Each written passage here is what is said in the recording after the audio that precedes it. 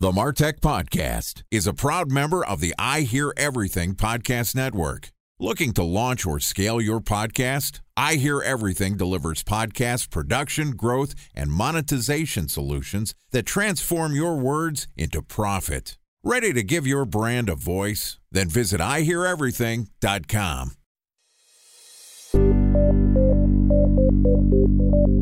From advertising to software as a service to data. Across all of our programs and clients, we've seen a 55 to 65% open rate. Getting brands authentically integrated into content performs better than TV advertising. Typical lifespan of an article is about 24 to 36 hours. If we're reaching out to the right person with the right message and a clear call to action, then it's just a matter of timing. Welcome to the Martech Podcast, a Ben J. Schaap LLC production. In this podcast, you'll hear the stories of world-class marketers that use technology to drive business results and achieve career success. We'll unearth the real-world experiences of some of the brightest minds in the marketing and technology space so you can learn the tools, tips, and tricks they've learned along the way. Now here's the host of the Martech Podcast, Benjamin Shapiro. Welcome back to the Martech Podcast. Today we're going to continue our conversation about marketing for the manufacturing industry. Joining us is Jeff White, a principal at Kula Partners, which helps leading manufacturers digitally transform their marketing and sales processes to grow their competitive edge. And yesterday, Jeff told us about some of the industry-specific challenges and the target segments that he sees in the manufacturing industry. And today we're going to talk about the channel mix he applies when marketing for manufacturing companies. Okay, here's our interview with Jeff White, principal at Kula Partners.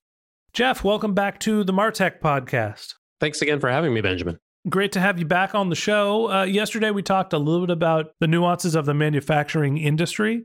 Relatively large companies, very nuanced and large organizational structures, which means that you're selling into multiple different segments. You mentioned at some point you're reaching 9 or 10 decision makers somewhere along the lines to complete a sale. With that said, I'd love to hear a little bit about the playbook, the marketing strategy, and the channel mix that you apply for manufacturing companies to help them reach and to help them sell to the wide variety of people that have a hand in the decision-making process. It's pretty interesting.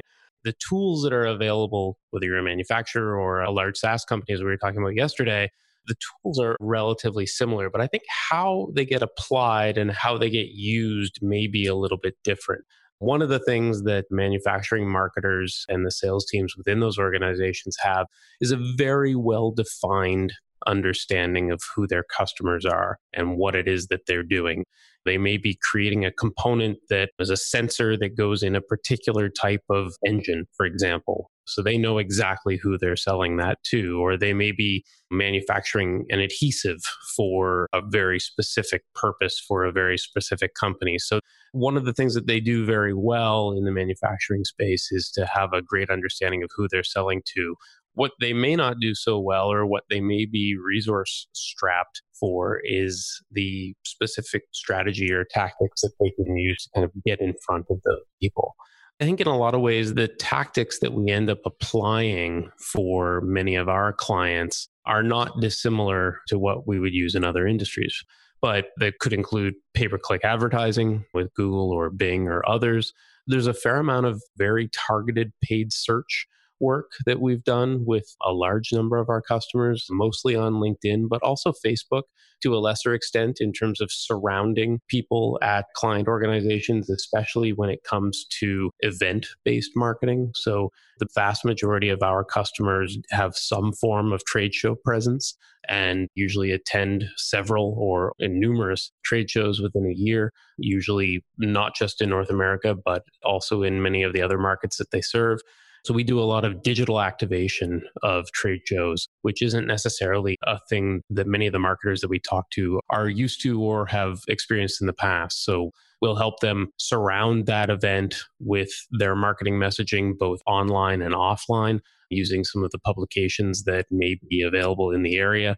We'll also do digital lead capture for them at their booth, or the production of assets to kind of pass out and engage with people at those trade shows, looking mainly to drive them back to a web platform either during or after the show. Of course, a large percentage of our clients have distributors, so there are a number of different ways that they activate that as well. One of them is one of the folks that we're talking to right now. They do a really good job of promoting the products of their manufacturers in a monthly newsletter, for example. And manufacturers will often make available co-op dollars to their distributors to promote their products specifically. So we'll work with them on strategies for how to leverage that, how to get that information out there, and ensure that it drives the appropriate lead flow and sets up a good purchase path with their distributors. We also do a lot of lead generation from the manufacturing side that then drives those leads down to distributors and dealers.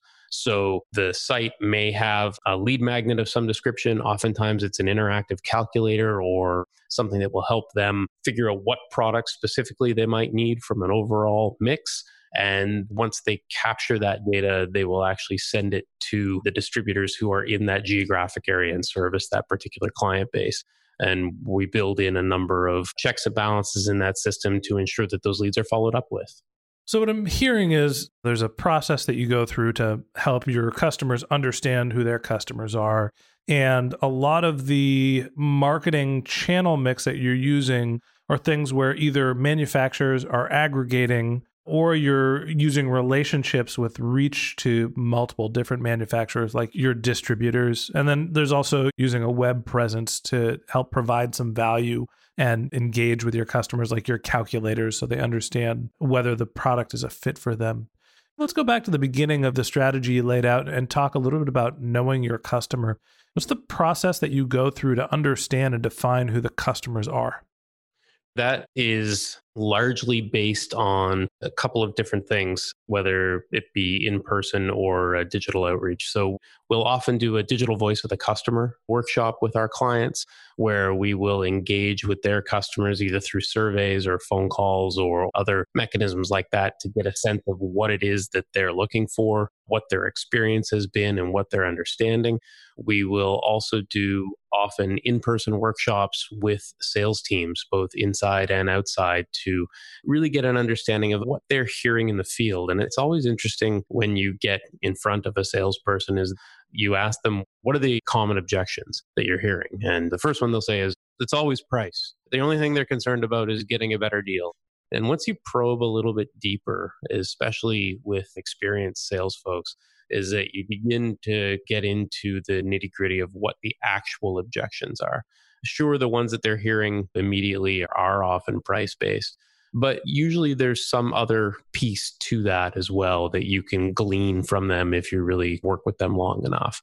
And that can help to inform particular pieces of content that might get created for those sales teams to leverage as part of an account-based marketing strategy.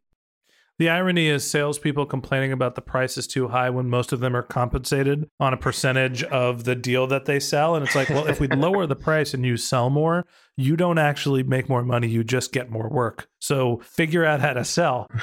It's interesting to hear that you're sort of interviewing internally and externally. And that's a process that I've used to try to define customer segments for companies that I've consulted with. Is, you know, you go and you sit down with the company and talk about how are you describing the product? What are the problems that you're facing? And then interview the customers and understand how they think about the problem that they're trying to solve for and make sure that there is a match there. Once you have your customers defined, you mentioned that you are using a lot of trade shows, and this is sort of the tried and true method for manufacturing. There's a lot of events that people are aggregating at, and you're doing digital lead capture. Time for a 1-minute break to hear from our presenting sponsor, Mutinex. In 1919, John Wanamaker said, "Half the money I spend on advertising is wasted. I just don't know which half." Well, the advertising landscape has changed since then. And instead of reaching your audience on 2 channels, you're probably reaching them on 20.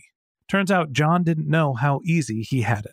But that doesn't mean that you should give up on striving towards marketing effectiveness. No matter how complex your marketing strategy is, Mutinex GrowthOS is the market mix modeling platform that measures the impact of marketing on your bottom line. Mutinex's market mix modeling platform calibrates your insights against the latest market conditions so you can make media and marketing investment decisions confidently and quickly. Ready to take your team from I think to I know? Then join brands like Samsung, ING, and Asahi who make better marketing decisions with Mutinex. Mutinex Growth OX. Your best decision starts here. To learn more about Mutinex, go to mutinex.co. That's MUTINEX.co. Okay, here's the rest of today's interview.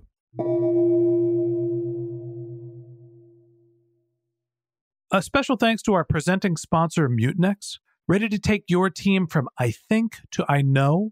Then join brands like Samsung, ING, and Asahi who make better marketing decisions with Mutinex. Mutinex Growth OX, the marketing mix modeling platform that makes measuring ROI fast, easy, and cost-effective. Request a demo at mutinex.co. That's MUTINEX.co.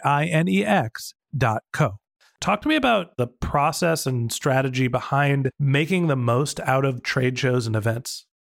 The thing to remember about most of these trade shows is that these are incredibly expensive events for most of these companies to go to. There's the travel and the booth and the setup and all of that. So having there be a positive ROI coming out of that trade show, one that can be tracked, well, let's just say that the results are inconsistent in terms of what we're hearing from when we begin to work with a new manufacturer, for example. It's a high-risk channel. It is very much so, but yet it's also still the one that most of them lean on first. I'll restate, it's a high-risk, high-reward channel.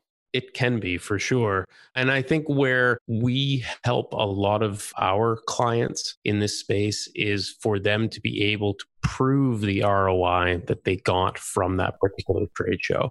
In the past, especially with a lot of larger organizations with disparate sales teams that may be not all inside, is that they may not be using a CRM. So there's no way for them to actually track who has come in through that. We hear it all the time from salespeople. I know who all of our customers are. I've got it here in this document on my laptop. So you have that embedded knowledge of the customer base that is largely in the head or sometimes the computer of the salesperson that you're talking to.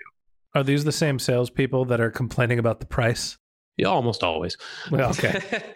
So they don't want to be forced to use technology to track what they're doing because then they might be held responsible for that. But where we often help our clients is in setting up a process and a system for figuring out who did come in from that particular trade show. Is that an organization that we already know? Because that's the other thing that we hear from salespeople a lot is, I don't need anybody to do prospecting for me. I already know all of our possible customers in North America. We hear that more frequently than you would think.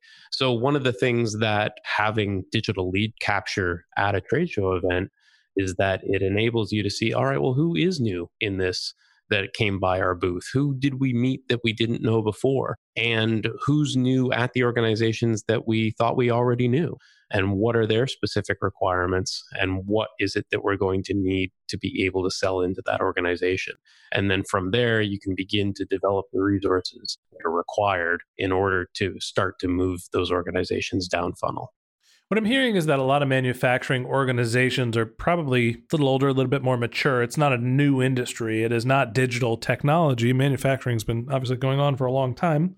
And that you're running into problems with people being held accountable using technology. And that's where you're getting a little conflict between the sales team and the marketing efforts and providing that tracking. One of the things that I'm interested in hearing about is more about the use of content and about your nurturing strategy. Going to trade shows, figuring out who you're meeting, figuring out if you already have relationships, obviously very important. But when you have a lead, are you doing much content development? That's something that is critical to the B2B enterprise SaaS industry.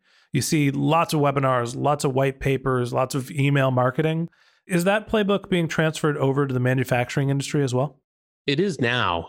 Certainly, we have some client organizations for whom massive growth might mean a dozen or a couple dozen clients, or maybe even less. We have some customers where a single deal is worth tens of millions of dollars. And as such, they're often willing to invest in specific content just to get that particular customer thinking about them as a solutions provider. A number of our clients are actually developing challenger type content where they're trying to position themselves as having been thinking about a particular issue that their customers have in a way that their customers haven't been considering it before. So they're looking at things from, if it's a packaging company, they may be looking at things from an environmental perspective or a storage perspective that maybe those folks hadn't thought of before, and presenting that to them either through a customized white paper that's just for them. Maybe they're doing a webinar just for their people internally. And in some cases, that stuff is being delivered directly via the salesperson. So we talked a little bit about the way that you're doing lead generation. And a lot of that is trade shows and distributor relationships, getting to your customers where they're aggregating or building relationships that can go out and reach a large number of customers. It seems like the nurture stage and using content is a relatively new phenomenon in the merchandising industry, but that's how you're staying and building relationships with your customers. And you're in some cases doing ABM type work where you're building content specifically for a prospect. Talk to me about sales enablement and how are you trying to drive your highest quality leads through the conversion funnel? What are you doing to support the sales team to turn leads into dollars? So some of the things that we're doing, I mean, we talked a little bit about this a few moments ago, but is around creating trackable content for the specific salespeople that they can brand for themselves and then present that to their prospects. In a lot of cases, some of the organizations that we work with actually create physical samples for the prospects that they're dealing with, and they'll be sending those out, whether that be like a 3D printed test piece to show what the capabilities are or what the thinking is. And they'll send that out and then follow up with that, or a formulation of a particular paint or adhesive or something like that, depending on what it is that they're manufacturing. So it's interesting because in a lot of cases, the funnel and the sales cycle with the kinds of folks that we work with transcends both digital and the physical world, in that there will often be some kind of component of the product that is being created that's provided in order to showcase what the possibilities are, and then using their CRM and their other sales enablement tools to track what the results were from that and begin to see how those folks are actually moving down the funnel. With many of these organizations having incredibly long sales cycles, being able to get analytics and understand the ROI of these programs takes a very long time, and where they may not be working many deals at once because of the sheer size and complexity of those deals, it's going to take some time, especially as they digitally transform themselves, to begin to understand what's working and what's not. So we'll work with them on iterating those pieces of content, on iterating what they're sending along with the physical samples in order to engage with those folks and see how they're responding to it, and get them to come back to the website and come back to a particular piece of content they may have provided in order to showcase the expertise. And really for them, it's all about beginning to track that so that they can understand whether or not their KPIs are being met down the road. Jeff, I think you're a genius. You want to know why? I'm not sure, but why? Well, I think what you're doing, while technically complex, is not rocket science, right? Like, these are best practices for digital marketing. And I don't mean to oversimplify anything that is happening in the B2B SaaS industry. And maybe it's just that I'm more familiar with it. But I think that you have found a niche as a marketer, applying best practices that I think most marketers are like, hey, use content to nurture and retarget, like develop sales collateral that is trackable across the entire funnel. None of this is mind-blowingly unique, but the industry that you're focusing in, which is large, has lots of capital, lots of opportunity, and is going through some expansion. Finding that niche is just a target-rich environment. So to me, the positioning of Kula Partners and being a marketer that is focused specifically on manufacturing makes you distinct, makes you unique, gives you a set of customers that have capital to be able to invest in your services. And then you're able to take these playbooks, which for a lot of marketers are, I don't mean to oversimplify, but it's like, yeah, that's how you manage a long sales cycle. Get in front of a lot of people, event marketing. There is nothing that is crazy new out of the box. Oh, this is the weird thing we do in manufacturing. It seems like it's relatively standard stuff to me as we talk through it. Yeah, I think it is. Given that all of our organizations that we work with make things, the one differentiator that they have is that there are physical goods at the end of the day. So there are opportunities for them, especially in those longer sales cycles with plant tours and the ability to kind of see the product in action. But overall, you're quite right. The tactics and the strategies that are deployed are largely consistent with other industries. But it is an industry that is largely in need of disruption and transformation because they're not necessarily doing it themselves, even though they know they need to. My guess is the biggest challenge that you face is not necessarily implementing a strategy that is the right one. It sounds like you've got that pretty nailed down. It is the interpersonal relationships with people that have been working for a company or in an industry for a long period of time and are, let's call it, stagnant in their ways, and teaching the salesperson who wants the Glengarry Glen Ross leads that he needs to start using his CRM so he can track whether somebody is actually responding to his email or not. Getting that engagement internally seems like a big challenge, or maybe the biggest challenge based on what we've said.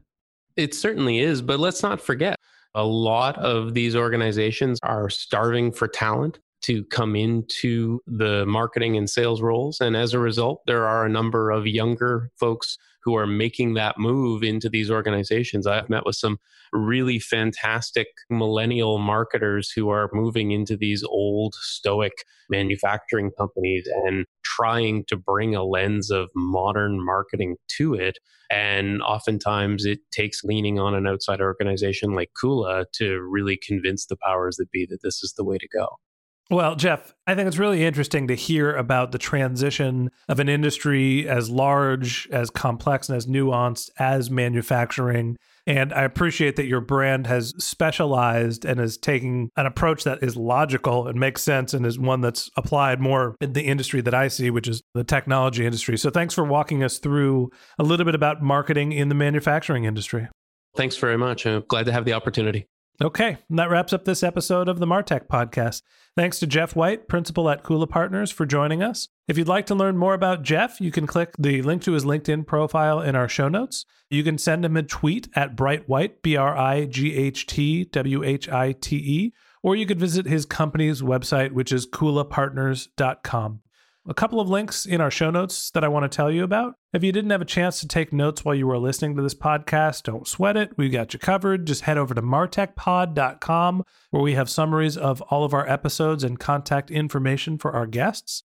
If you're a subscriber to the Martech Podcast, thanks for being a member of our community. We always want to hear from you, so we created benjshap.com/question, where you can send us your topic suggestions or your marketing questions, which we'll answer live on our show. Of course, you can always reach out on social media. My handle is benjshap on LinkedIn and on Twitter. And if you haven't subscribed yet and you want a daily stream of marketing and technology knowledge in your podcast feed, we publish episodes every day during the work week. So hit the subscribe button in your podcast app, and we'll be back in your feed tomorrow morning. And if you prefer to have our content delivered to your inbox, we also have a once-a-week newsletter with links to our audio players and episode summaries and contact information for our guests. So to subscribe, go to benjshap.com/newsletter. Okay, that's it for today. But until next time, my advice is to just focus on keeping your customers happy.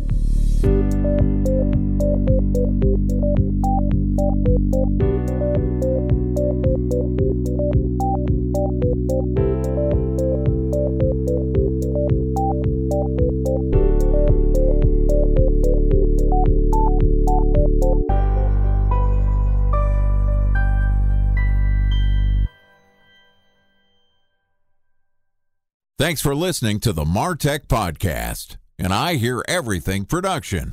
Looking to launch or scale a podcast like this one for your brand? Then visit iheareverything.com.